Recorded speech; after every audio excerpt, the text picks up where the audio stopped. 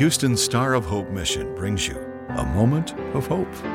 Could you spare a little hope today?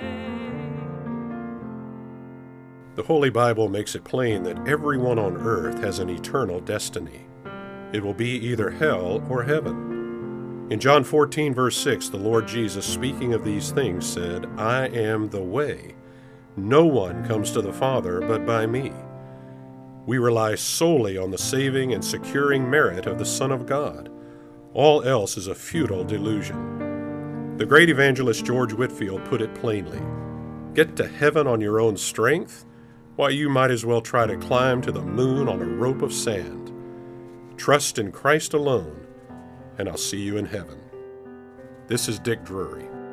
A Moment of Hope is produced and presented by the Star of Hope Mission, ending homelessness one life, one family at a time, by providing services to more than 1,000 homeless men, women, and children each day in Houston. Could you spare a little hope today? For more information or to donate to the Star of Hope Mission, please visit sohmission.org.